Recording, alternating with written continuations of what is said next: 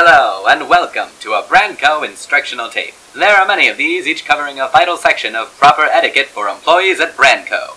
Today's subject, the loss of a loved one. It is with a heavy heart that we address something more somber than usual in this instructional tape and take the time to talk about something more serious. We at Brandco realize how much it must hurt to lose a close member of the family, which is why, as a Brandco employee, it is your duty to make sure to keep up morale by sweeping the death as far under the rug as you can. And if you're starting to want to turn off the tape, remember, you signed a contract, good fellow of indeterminate gender.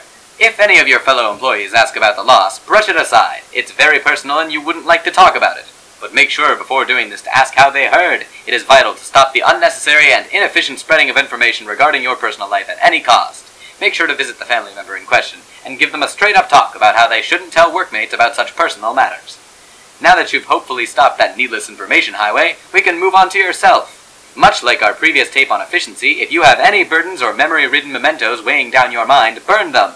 Make sure to push any emotions regarding this death as far away as possible, as our studies have shown workers who have experienced the death in the family are far less productive. And if you're feeling at any time apprehensive about working for our company, or just need someone to talk to about this serious matter, call our number. Yeah, don't call that number. I tried it, and it was more of that high-pitched cacophony from tape 3. Killed a buddy of mine who tried to analyze it. I don't think this company is everything they appear to be, and they appear to be horrifying. Anyway, trust nothing they say, and I'll see you in the next one, I guess.